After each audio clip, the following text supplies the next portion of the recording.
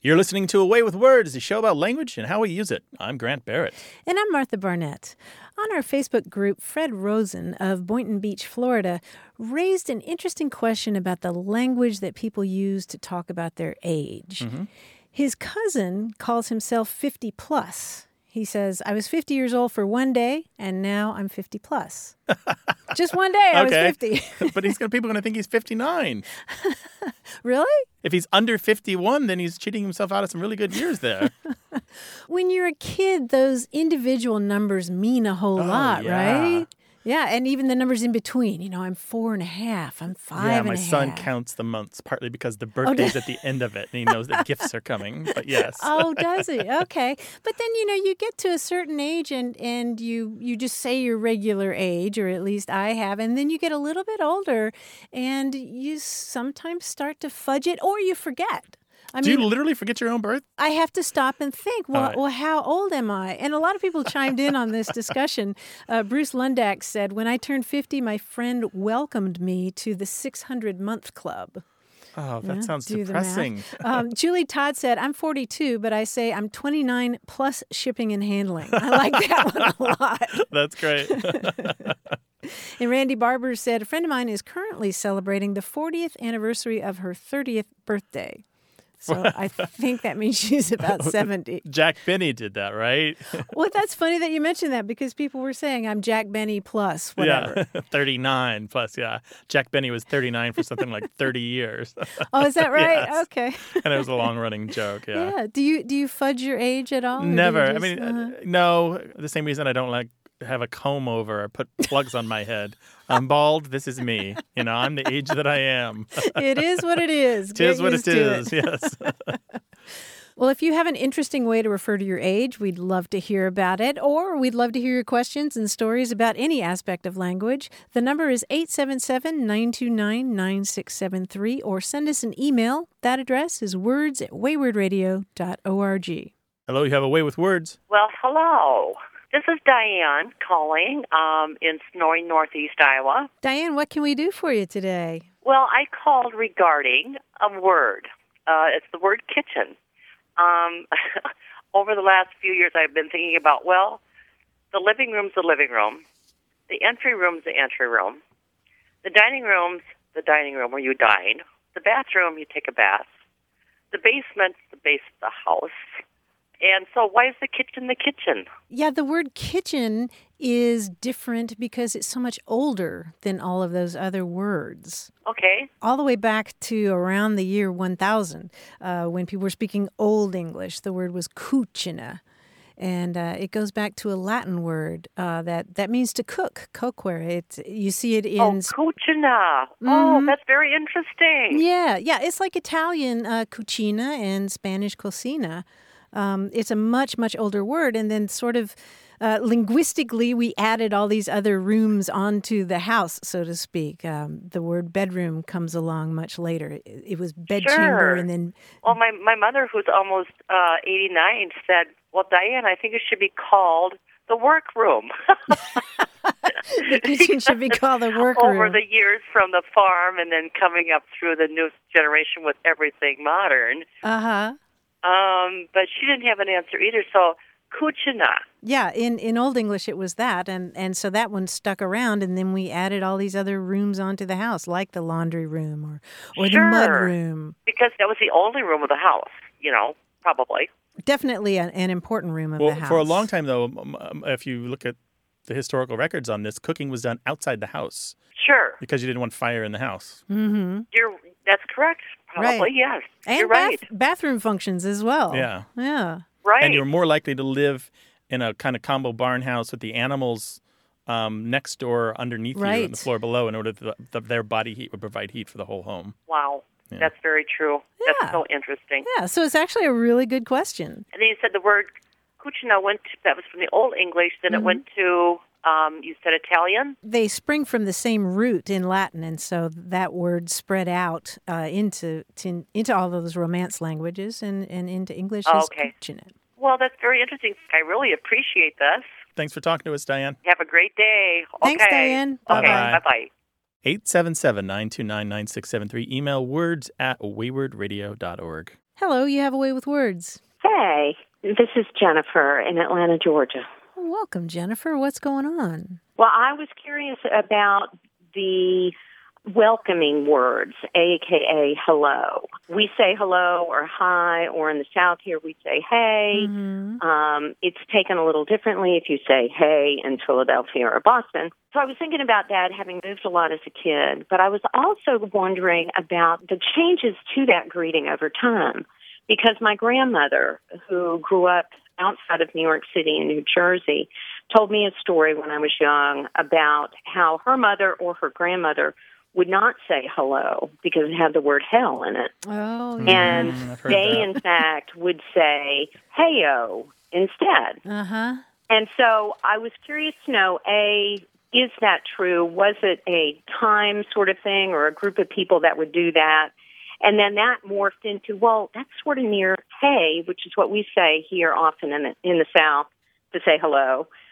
And how does that all work together? I have heard people propose, instead of saying hello because of the hell, to say heaven-o. I've heard them say it.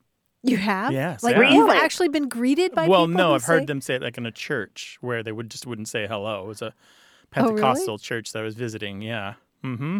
They said heaven-o. They wouldn't say the word hell. Oh, my goodness.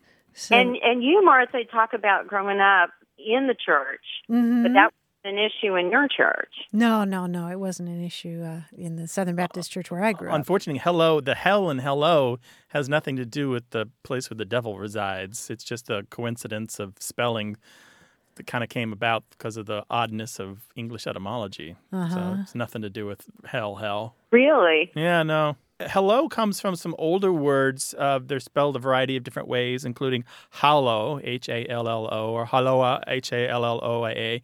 And there's a variety of these shouts that are used in naval contexts or in hunting, for, like fox hunting, that sort of thing, or that are used just to get someone's attention. We have a huge number of words in the Germanic languages that are surprisingly similar to each other, that all look kind of alike and all sound kind of alike and all are spelled kind of alike.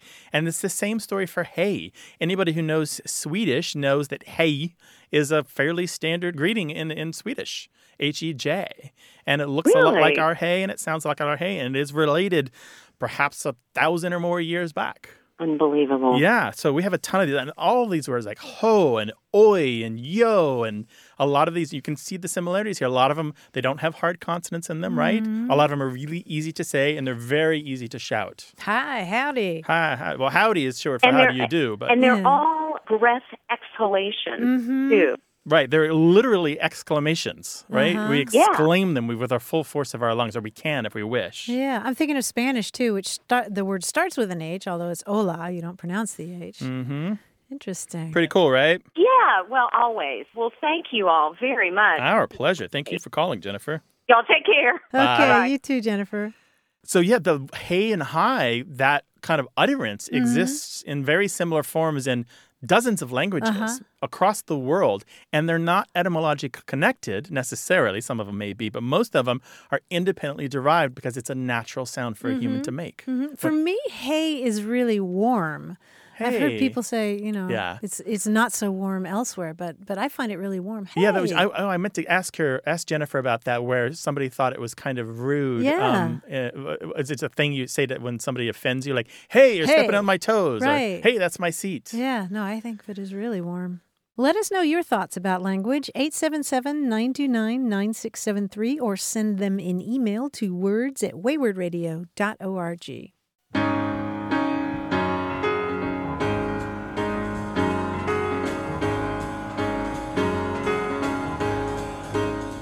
More comments from our Facebook group discussion about the language that we use to talk about our age. Fred Rosen said, I had an uncle who retired to Florida in his early 70s. He played tennis and told people he was 10 years older to get a compliment for how good he looks for a guy in his 80s.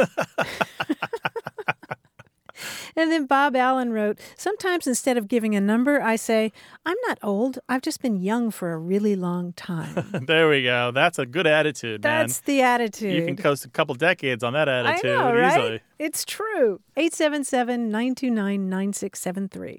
Hello, you have a way with words. Hi, Martha. This is Judd Halenza calling.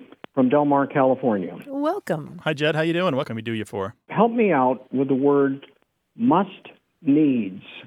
I take a newsletter from a very articulate gentleman named Dennis Gartman. And he writes a letter that comes to me every day, and it's market-oriented, covering business, economic, and political views. He occasionally uses the word must needs in various sentences, such as we must needs pay attention to the Brexit vote, for example. Mm-hmm. And it just seems very superfluous to me. This is a really rare phrasing, and it just basically means must by necessity. It's kind of like saying, it's not that we must because I think we must, it's that situation and the world requires that we do it. So we must by necessity. I'm surprised to hear this guy saying it. I just Googled him while you were talking, and he's from North Carolina, and I think of this as a Briticism, something you're more likely to get from a Cambridge scholar than a guy writing a financial newsletter in the United States. Yeah, and he lives in Virginia, so I thought it was something maybe from the East Coast, obviously very American. Yeah, I don't think of it as American versus British as so much as just sort of archaic. And it's the kind of thing that when I've heard it in real life, it's been with sort of a wink, oh, we must needs do this. So somebody puts on an air of propriety and formality to use that word. Yeah, is that part of the tone of his writing at all in this marketing newsletter? No, it's actually quite the opposite. This is him being very serious, and I think goes back to your definition where we really do need to pay attention to what he's saying. What's interesting here is that this may surprise you that needs is not a plural noun in this phrase. It's actually an adverb. It's an archaic adverb, kind of on the same lines as, say, once or twice. And there were a few of these. The Oxford English Dictionary has a pretty nice note on these very archaic adverbs. So the fact that it follows must means that needs is an adverb describing must. So we must needfully maybe is the way to think of it, as if needful were the word that was used there. It really jumps out at me. It sounds like maybe he's saying it for emphasis. Yeah. I don't know. Like he really means it, right? It appears to me when I've seen it that it is definitely for emphasis. Well, that's the most that we know on that, Judd. Hope that helps. Well, thank you very much. Appreciate it. I enjoy your show, and keep up the good work. Bye-bye. Bye. 877-929-9673.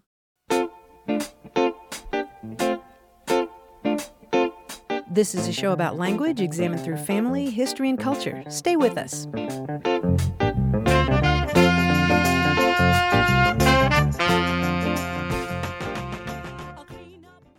You're listening to Away with Words, the show about language and how we use it. I'm Grant Barrett. And I'm Martha Barnett. And joining us right now from all the way in New York City is John Chaneski, our quiz guy. Yo, John. Hey, yo, Martha. Hi, Grant. What is up?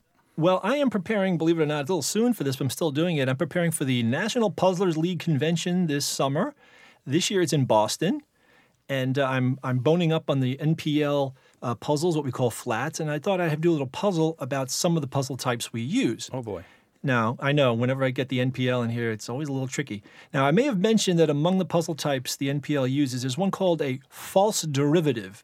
That puzzle usually applies the relationship between two words to two other words that use a different relationship. Like, for example, if the plural of mouse is mice, then the false plural of spouse is spice. Spice, right. So that's what we call a false plural. Now, there are many, many different kinds of falsities. Let's try a few, okay? All right. All right, I'll give you an example and then a clue to the falsity. For example, if I was going to use what we just used, there's just one mouse but many mice. I have a blank, but a bigamist has blank. Okay. Got it? Gotcha. Okay. So, if you sit and think, you will eventually have thought.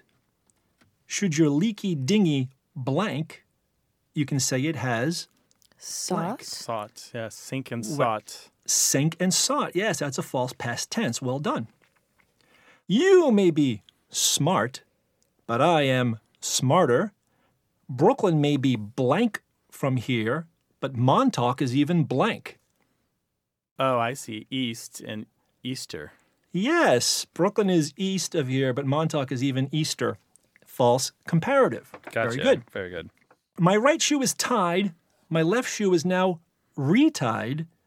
When I commute to work, I take the blank there, and then I blank back home. Rebus.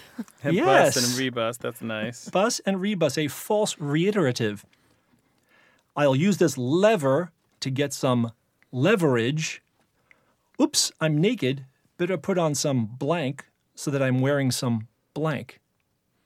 Some clothes, so you're wearing clothage? No. Think of another word. Pantsage?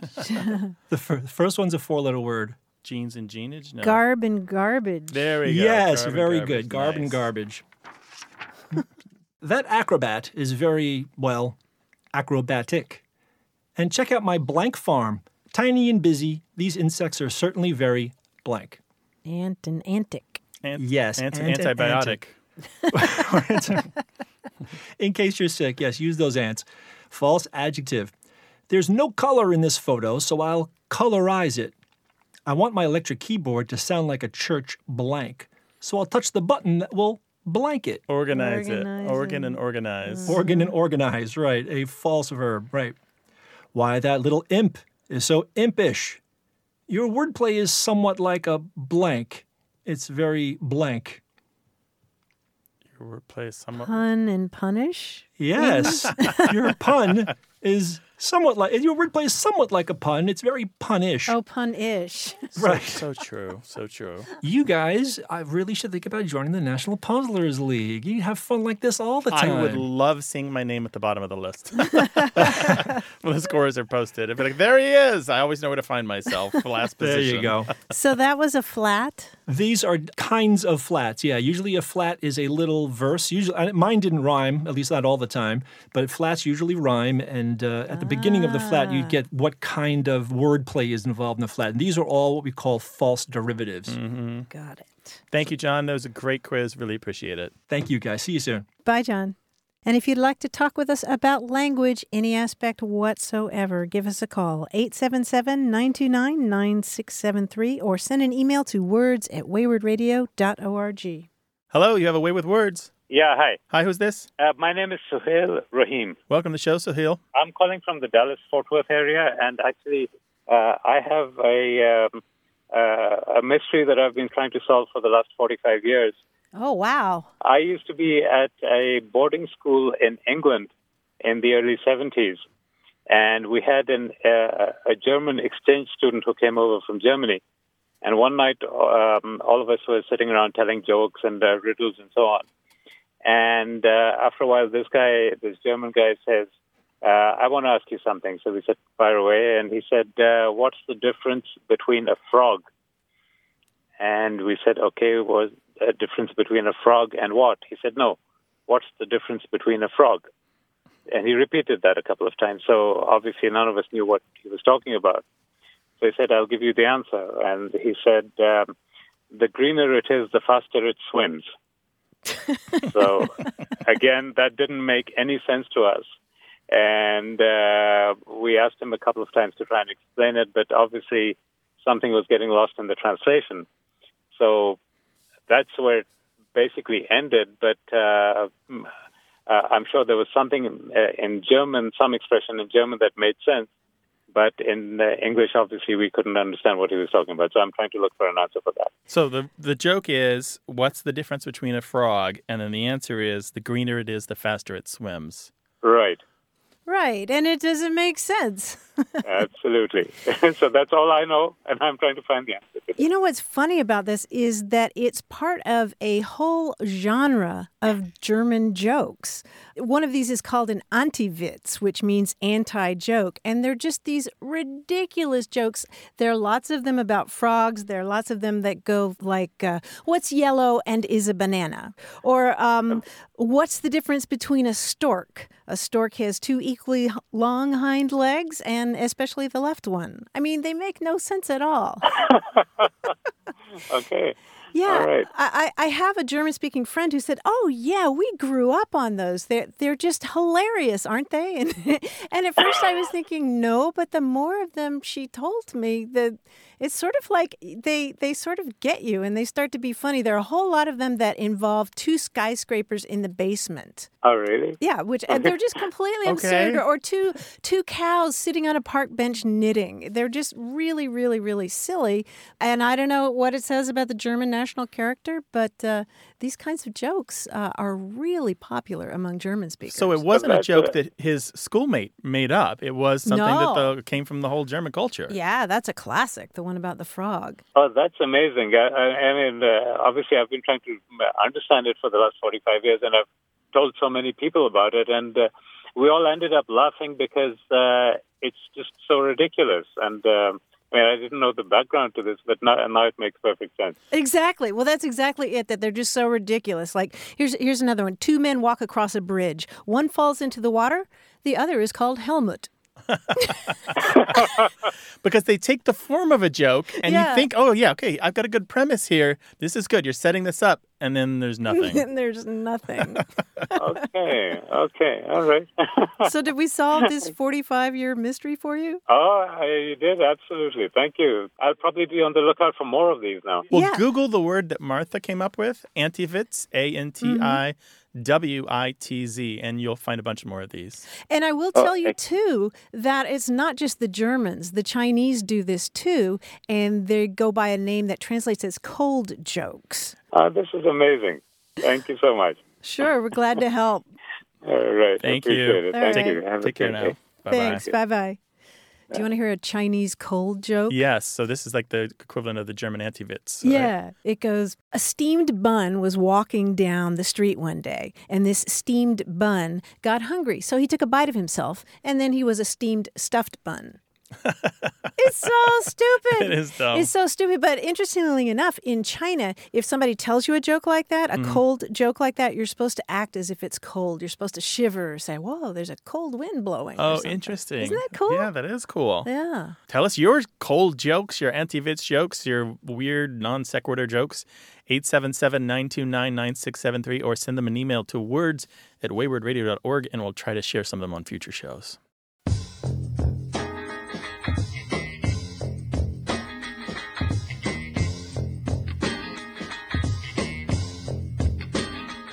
Here's a proverb in Hindi that I like.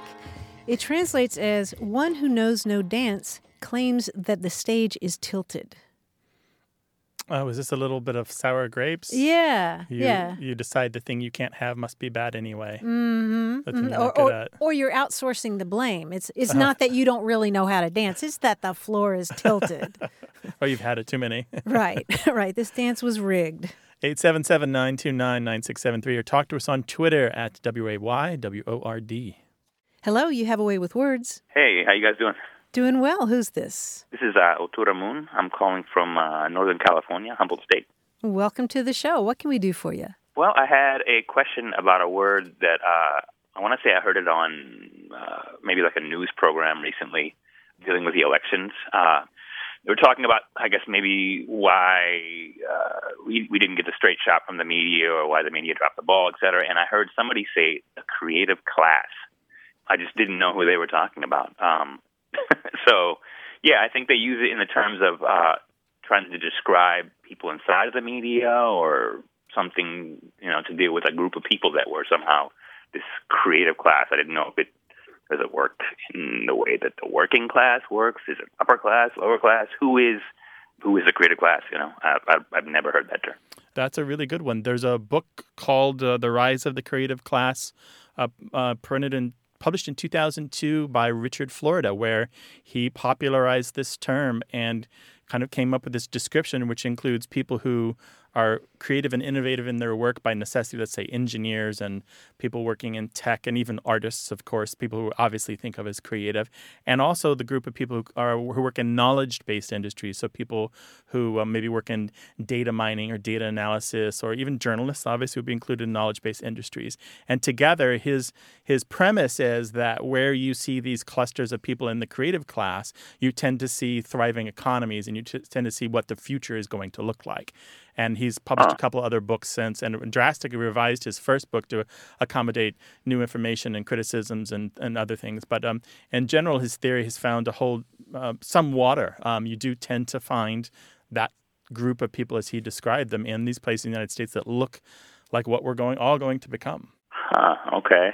And so that means not people who work in the manufacturing, unfortunately, and not people who tend to work in these agrarian jobs, which are rapidly disappearing or becoming corporations and not family-run businesses. Yeah, which do require creativity, but not the level he's talking about, where you create something not just for yourself, but you create concepts, ideas, systems that will spread like a meme to the rest of the world and become the new way of working. Right, and I remember when Florida's book came out, and all of these city officials all over the country were reading it and trying to figure out how to attract the creative class to their cities with progressive legislation. How can we pass laws that will draw these people to our urban centers? And some places have done it. I was studying urban planning at the time, and the book was handed around like crazy, and people were talking about his ideas. And again, there are obviously some criticism. There's no idea that goes unassailed, right? But in general, it's only been 15 years or so, but it's kind of been very predictive of what has turned out to be true again and again and again. The other thing that he said in the book, which is an important part of it, is that creative types, and again, remember, it's more than just artists and musicians. They tend to cluster together. They want to be near each other. So that's part of what's happening. We can see that in migration patterns. Okay. Well, cool. Thank you so much for your call. Really appreciate it. Hey, thank you guys so much. You guys are doing the Lord's work. I really appreciate the show. It's a lot of fun. Take care now. Thanks a so lot. much. Bye-bye.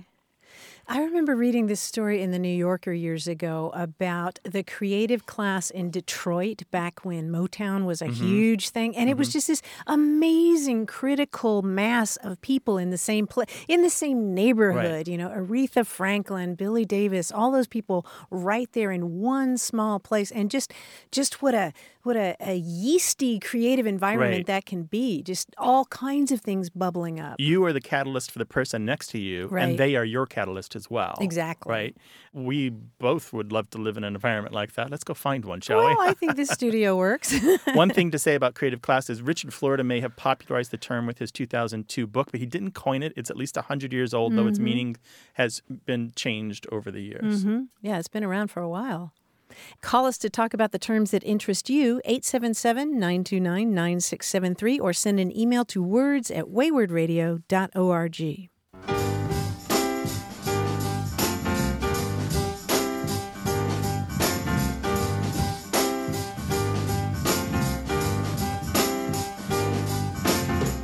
I have a couple of other German anti-jokes. These are these jokes in German that just don't make sense. These are the translations I'm sharing with you.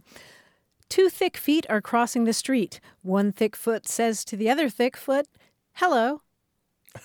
They're so stupid. One more. Two skyscrapers are sitting in the basement knitting mopeds. What's wrong with this picture? Mopeds are crocheted. They just... I don't know. The non-joke jokes from the Germans. The non-joke jokes from the German. Do they do that in a language you speak? Let us know. 877-929-9673 or send them an email to words@waywardradio.org. Hello, you have a way with words. Hi, this is Sam from Dallas. Hi, Sam. Welcome to the show. Hey, Sam. Well, thank you. When I was growing up, my daddy always had a phrase he used in the description of people whom he trusted, who were of good character, sort of like the Boy Scout, trustworthy, loyal, helpful, friendly, so forth. He would always say that person, either she or he, is all wool and a yard wide. And I've always wondered where that came from. I know what it means. Is there an origin for that? There is an origin to that. So for you, it means what, the person is trustworthy? That's correct. So reliable and trustworthy. All right. So I know this predates us all, but back in the era of big textile mills in this country where wool was processed to make clothing, certainly as late as the late 1880s, there was a company out of New York that advertised that its fabric for its clothes was all wool and a yard wide. And this slogan was picked up by many other companies as well. And what they meant is that the fabric wasn't like they didn't cheat it a little bit, make it a little less wide than a yard, but also that it wasn't shoddy. And now by shoddy, S-H-O-D-D-Y, I don't mean our current use of shoddy. I mean the former use of shoddy, where shoddy was the name for cloth that was made from scrap cloth, where you would gather up all the clothing and shred it and have this like really fine fiber base and then make like a almost felted or not quite wool material out of it. And so it tended to come apart easy, but you could use it for cheap clothing or filling and cushions and that sort of thing.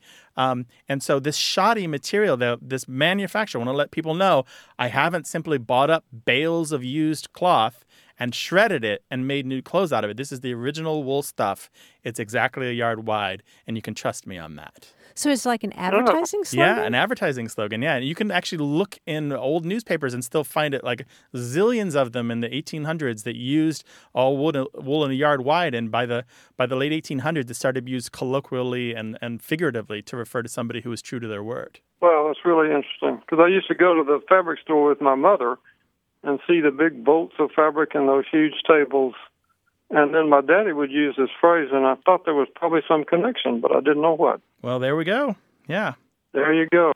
Wow. Well, that's perfect. I really appreciate your taking my question. Thank you. It's our pleasure. And, Sam, at one point, it got altered a little bit, and it was just shortened to all wool. And you'll still occasionally sometimes see somebody say, yeah, he's all wool. But that's, again, just the shortened version of the whole expression, he's all wool in a yard wide. Very good. Very good. Well, thank you so much. I appreciate it. Thank you, Sam. Thank you. We love the show. Oh, thank you very much. Really appreciate it. Bye-bye. Bye.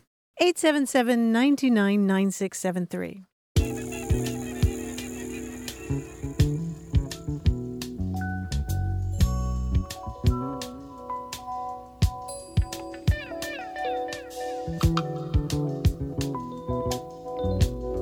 Here's a sweet little term from Appalachia, handful of minutes. Can you guess what a handful of minutes is? A short while, maybe? Well, it has to do with smallness. It means that something's small. She ain't no bigger than a handful of minutes, but she can whoop us. I've known a few women like that in my time. I know, right? No bigger than a handful of minutes. 877-929-9673. You're listening to A Way with Words, the show about language and how we use it. I'm Grant Barrett. And I'm Martha Barnett. The ancient Greek historian Herodotus once wrote about a tyrant who lived in the late 6th century BC. And this tyrant, named Histiaeus, wanted to get a message to a fellow tyrant in the region to conspire to revolt against the Persians. But if you're going to send a message like that by a messenger, you don't want to get caught, right? Mm-hmm. So he devised this clever way. How do you get a message like that to somebody else in writing? And he figured out a way to do it, which was that he summoned his most faithful servant, shaved the guy's head, tattooed the message on the guy's head, and then let his hair grow back, and then sent the servant off to this other tyrant, his fellow tyrant, to deliver the message by saying to the tyrant, hey, shave my head, there's a message there. Pretty smart, right? Right. Must not have been urgent. I guess not. But I thought that was a really cool story. And it turns out that there's a term for this kind of covered writing. Oh, interesting. And that is steganography. Oh, I know that word. I figured you would. I was going to point out that it comes from the Greek word steganos, which means covered and is related to the name of the dinosaur that's covered. Stegosaurus. Exactly. And scale, or plaques almost, right? Yeah, those bony plates. Stegosaurus and steganography. But I figured you would be familiar with modern-day steganography. Yeah, so this is a method of encoding a message into something that looks innocuous. Typically, you include it in an image where you just say, oh, that's a really beautiful landscape that you've sent me here. Why did you send me a picture of a mountain lake? I have no idea. But when you decode it with the right software, it will deliver the message that was hidden inside the bits and bytes all along. Exactly. Or you can just make it really, really small, and then the person enlarges the image.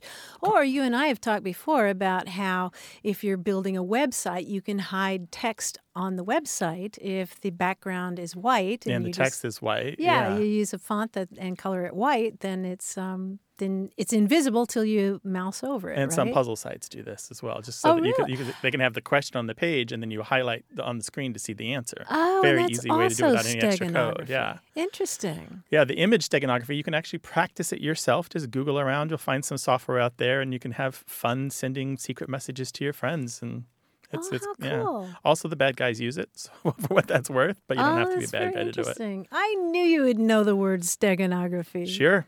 This is a show about words and language and how we talk to each other and apparently how we send ciphers back and forth. Give us a call, 877-929-9673. Talk to us on Twitter at WAYWORD or send us an email to words@waywardradio.org. Hello, you have a way with words. Hello, Martha. How are you? Hi, I'm doing well. Who's this? My name is Jim. I'm calling from Ypsilanti, Michigan. Well, welcome to the show. How can we help you? So I am a big fan of Jeeps, and I've read about them. I've studied them. I drive them. One thing that's always bothered me, though, is I don't know the origin of the word Jeep. So there's a big controversy over how the vehicle itself came to be called Jeep. But apparently the word was in use prior to that, especially in military circles, to mean anything untested. But I don't know the origin of the word, so I was just wondering if you and Grant might be able to help. Boy, howdy, can we? Yes. So there's a controversy about Jeep. I mean, how serious can this controversy be? So some people say it comes from a slurring of the initials GP, which would stand for government, and P meaning an 80-inch wheelbase vehicle. Other people say it comes from Eugene the Jeep, which was a cartoon character from Popeye. Other people say it was just a slang term that a test driver for Willis Overland came up with. So there's some controversy over that, but it was apparently in use, like I said, to mean, especially in the military, anything untested.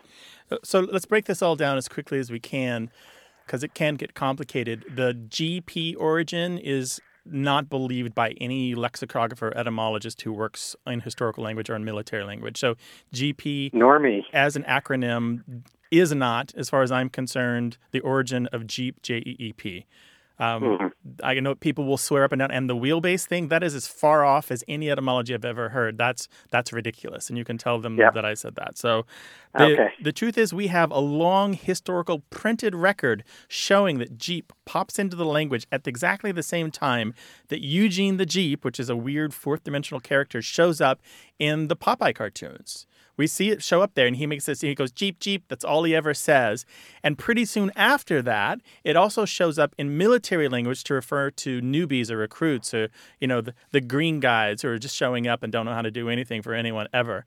And then not long after that, it shows up meaning just a foolish person or just someone who's offensive. And then not long after that, it shows up to be applied to these vehicles. And the thing is, there's so much overlap between all these uses, it perfectly characterizes how new words enter language. There was always, at the beginning, this kind of scattered period where people are kind of using it a little differently from each other or using it in ways that they're not sure about, but they're trying their best to get it right. And I see this in the printed record exactly here. So in my opinion, and it's backed up by the work of lexicographers like John Leiter, who worked on the Historical Dictionary of American Slang and did all the field work for this, it does come from Eugene the Jeep, and it was just floating out there in the ether, used for a wide variety of things, and ultimately came to be applied to this really useful four-wheeled vehicle. And so there's no historical record of it being used prior to that, like in the World War I era? No. We find it as early as 1936, but not as far back as World War I. If there are uses of Jeep referring to a vehicle in World War I will be astonished, and I would love to see those because it will overturn a lot of information that we have in our standard slang lexical works. Thank you so much. I appreciate that. That will give me the hands up in a lot of arguments I've been having. So, thank you. Well, that's what we're here for. By the way, if you want the background on all this, just go to your library and look for the Historical Dictionary of American Slang, and you will find a lot of information, printed records, recording the citations of this word being used in all these different ways. Great. Thank you so much, Grant. I appreciate it. Thank you, Martha. All right. Thanks for calling. All right. Have a good Thanks, day. Jim. Okay. Appreciate it. Take care. Bye-bye.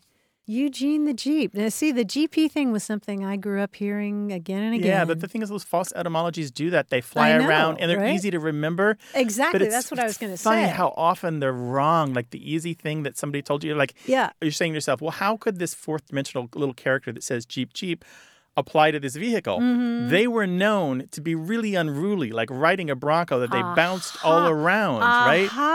Riding in one of those Okay. original Jeeps was not a smooth ride. They were difficult to control. They were open on the sides and the top sometimes. There was not. Okay. They got you from A to B, but not much else. Okay, and the cartoon character was like that? No, he was fourth dimensional. He would pop up here and there and do all this stuff. You have to go. He's very hard to explain, to find there's like Eugene the Jeep. almost like outer space character popping up in a time in American history where you're like, wait, we actually thought about fourth dimensional characters and Popeye of all places? That's weird. But All yeah, he was right. there. I have my Saturday night all planned out, and I'm going to read up on that. 877-929-9673 is the number to call to talk about language, or send us an email. The address is words@waywardradio.org.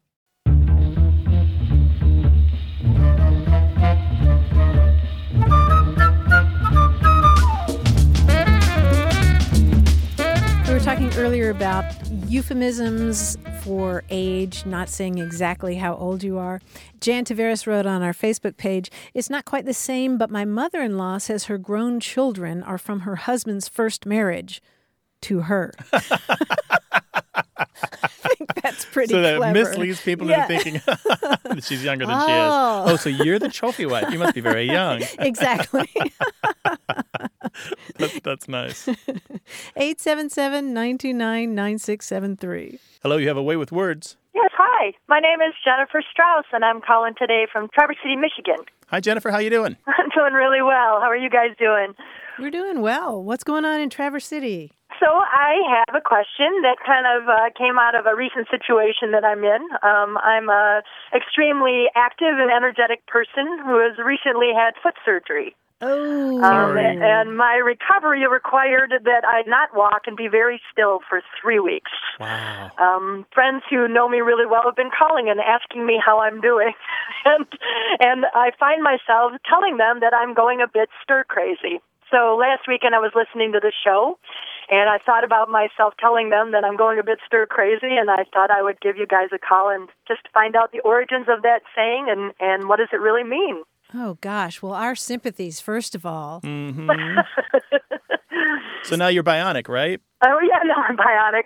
Yeah, it was surgery due to triathlon, extreme triathlon for many years. It sort of did a number on one of my feet. So I'm very grateful to have this done so I can get back out there again. Oh, wow. So Martha, she's super athletic, Yeah. and she's stuck at home for 3 weeks, Yeah. and she's stir-crazy. Oh, gosh.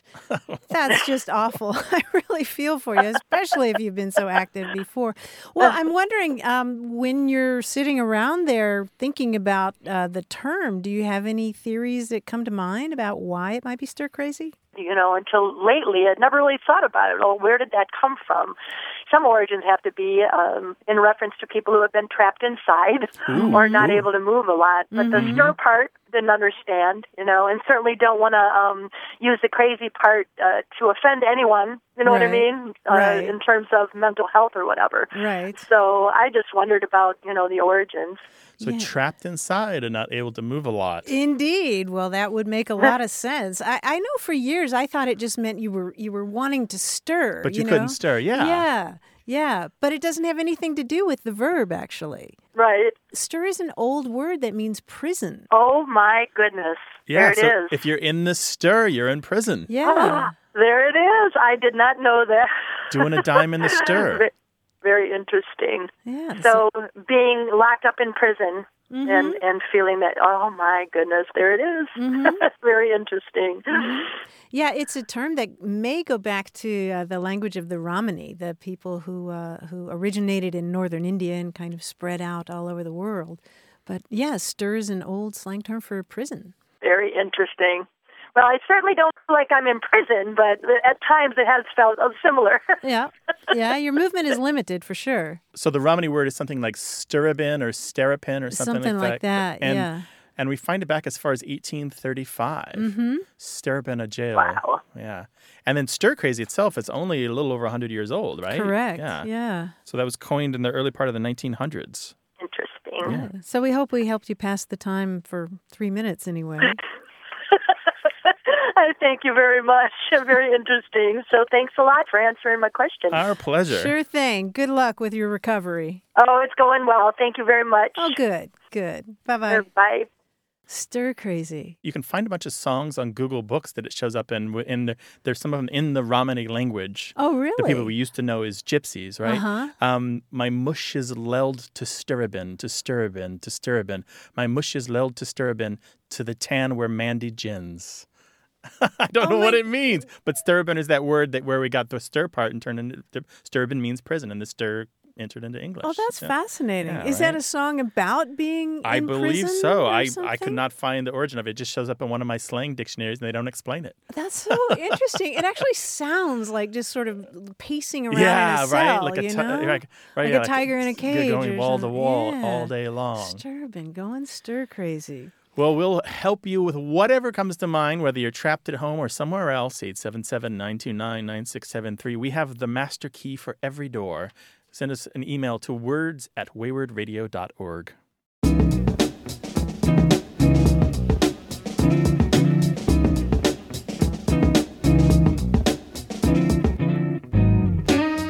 Talking earlier about different ways to fudge your age, to euphemize whatever your age is. And on our Facebook group, Suzanne McCarthy said, my mother used to say she was plenty nine.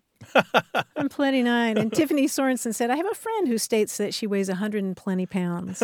I like that. I weigh 120. That's great. That's all you need to say, right? 877-929-9673. Hi, who's calling? This is Mark Arapastathis calling from La Mesa, California. Well, welcome, Mark. What's up? Well, I had a question about a word that my uncle, who was a colonel in the Air Force, used to use. When I was younger, he would say, it's time to get KIP, K-I-P, and I just assumed from his mannerisms and the way he was saying it, that it was time to get a nap, sleep, but I had never heard that word before or since. So I was wondering where the origin is and if that's what it means. To get KIP. Yeah, and what armed service was he in? He was a colonel in the Air Force. Was he American? Yes. Interesting. Was he stationed overseas, perhaps in the UK? He did serve during the Korean War. Interesting. I asked because KIP is really kind of almost exclusively a British term. Most Americans only know it from their reading and don't actually tend to use it at all. But it has meant to sleep or to take a nap there for quite some time. But originally, a kip was a brothel. And it comes from a Dutch word meaning a house or hut, a small house or kind of a shack. By the mid-1800s, it settles out, and a kip is either a boarding house or a place where you can just kind of rent a bed for a while, or it means a nap or a short sleep. It usually doesn't necessarily mean, a full night's sleep, although, again, like a lot of kind of less standard words, it varies depending on the source and place. Interesting. Very good. Thank you for all the knowledge. Yeah, our pleasure. So do you use the word kip? I do not. I've heard it one other time used, actually, in an episode. I was watching television. It was an episode of MASH, the television show from the 70s and 80s. Sure. And the commanding officer had used it, and it was the only other time, and it kind of, my ears perked up because I thought, I've heard that word before, but never since. Huh. So it can be both a noun and a verb, right? Let's get some kip or let's kip. That's right. Yep. I was kipping. Right. You can kip. I kipped really well last night. Mm-hmm. Got some kip. Right. Well, maybe we'll start interjecting it back into our vocabulary here in Southern California. I think that's a good idea, Mark. Thank you so much for calling. Thank you. Appreciate it. Thank you. Take Have care a good now. day. You too. Bye-bye. Bye-bye. Bye-bye. Kip, yeah. So originally a brothel, but brothel also had different connotations. It just wasn't a place where you found the pleasure of a lady. It was also sometimes a place where you've had a room for the night, right? Yeah. And the pleasure of Caught the lady up was on a secondary sleep that benefit. you don't get. Yeah, in the barracks. Yeah, exactly. Call us with your language question, 877-929-9673, or send it in email to words@waywardradio.org. And you can also find us on our Facebook group.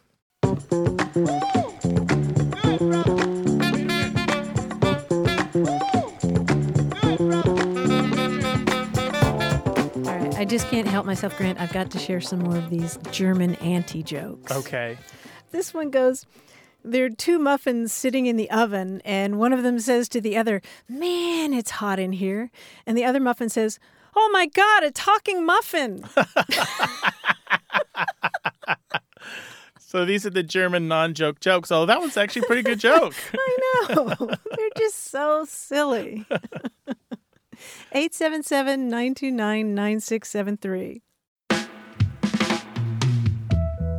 Want more Away with Words? Listen to years of past episodes at waywardradio.org or find the show in any podcast app or on iTunes. Our toll-free line is always open, so leave us a message at 877-929-9673 and we'll take a listen. We love to get your messages at words@waywardradio.org or hit us up on Twitter at WAYWORD and look for us on Facebook. This program would not be possible without you. Grant and I are out to change the way we listen and think about language, and you're making it happen. Thanks also to senior producer Stephanie Levine, director and editor Tim Felton, director Colin Tedeschi, and production assistant Emma Kelman in San Diego. In New York, we thank quiz guy John Chinesky and that master of keeping it real, Paul Ruist at Argo Studios. Away with Words is an independent production of Wayward Inc. From the Recording Arts Center at Studio West in San Diego, I'm Martha Barnett. And I'm Grant Barrett. So long. Bye-bye.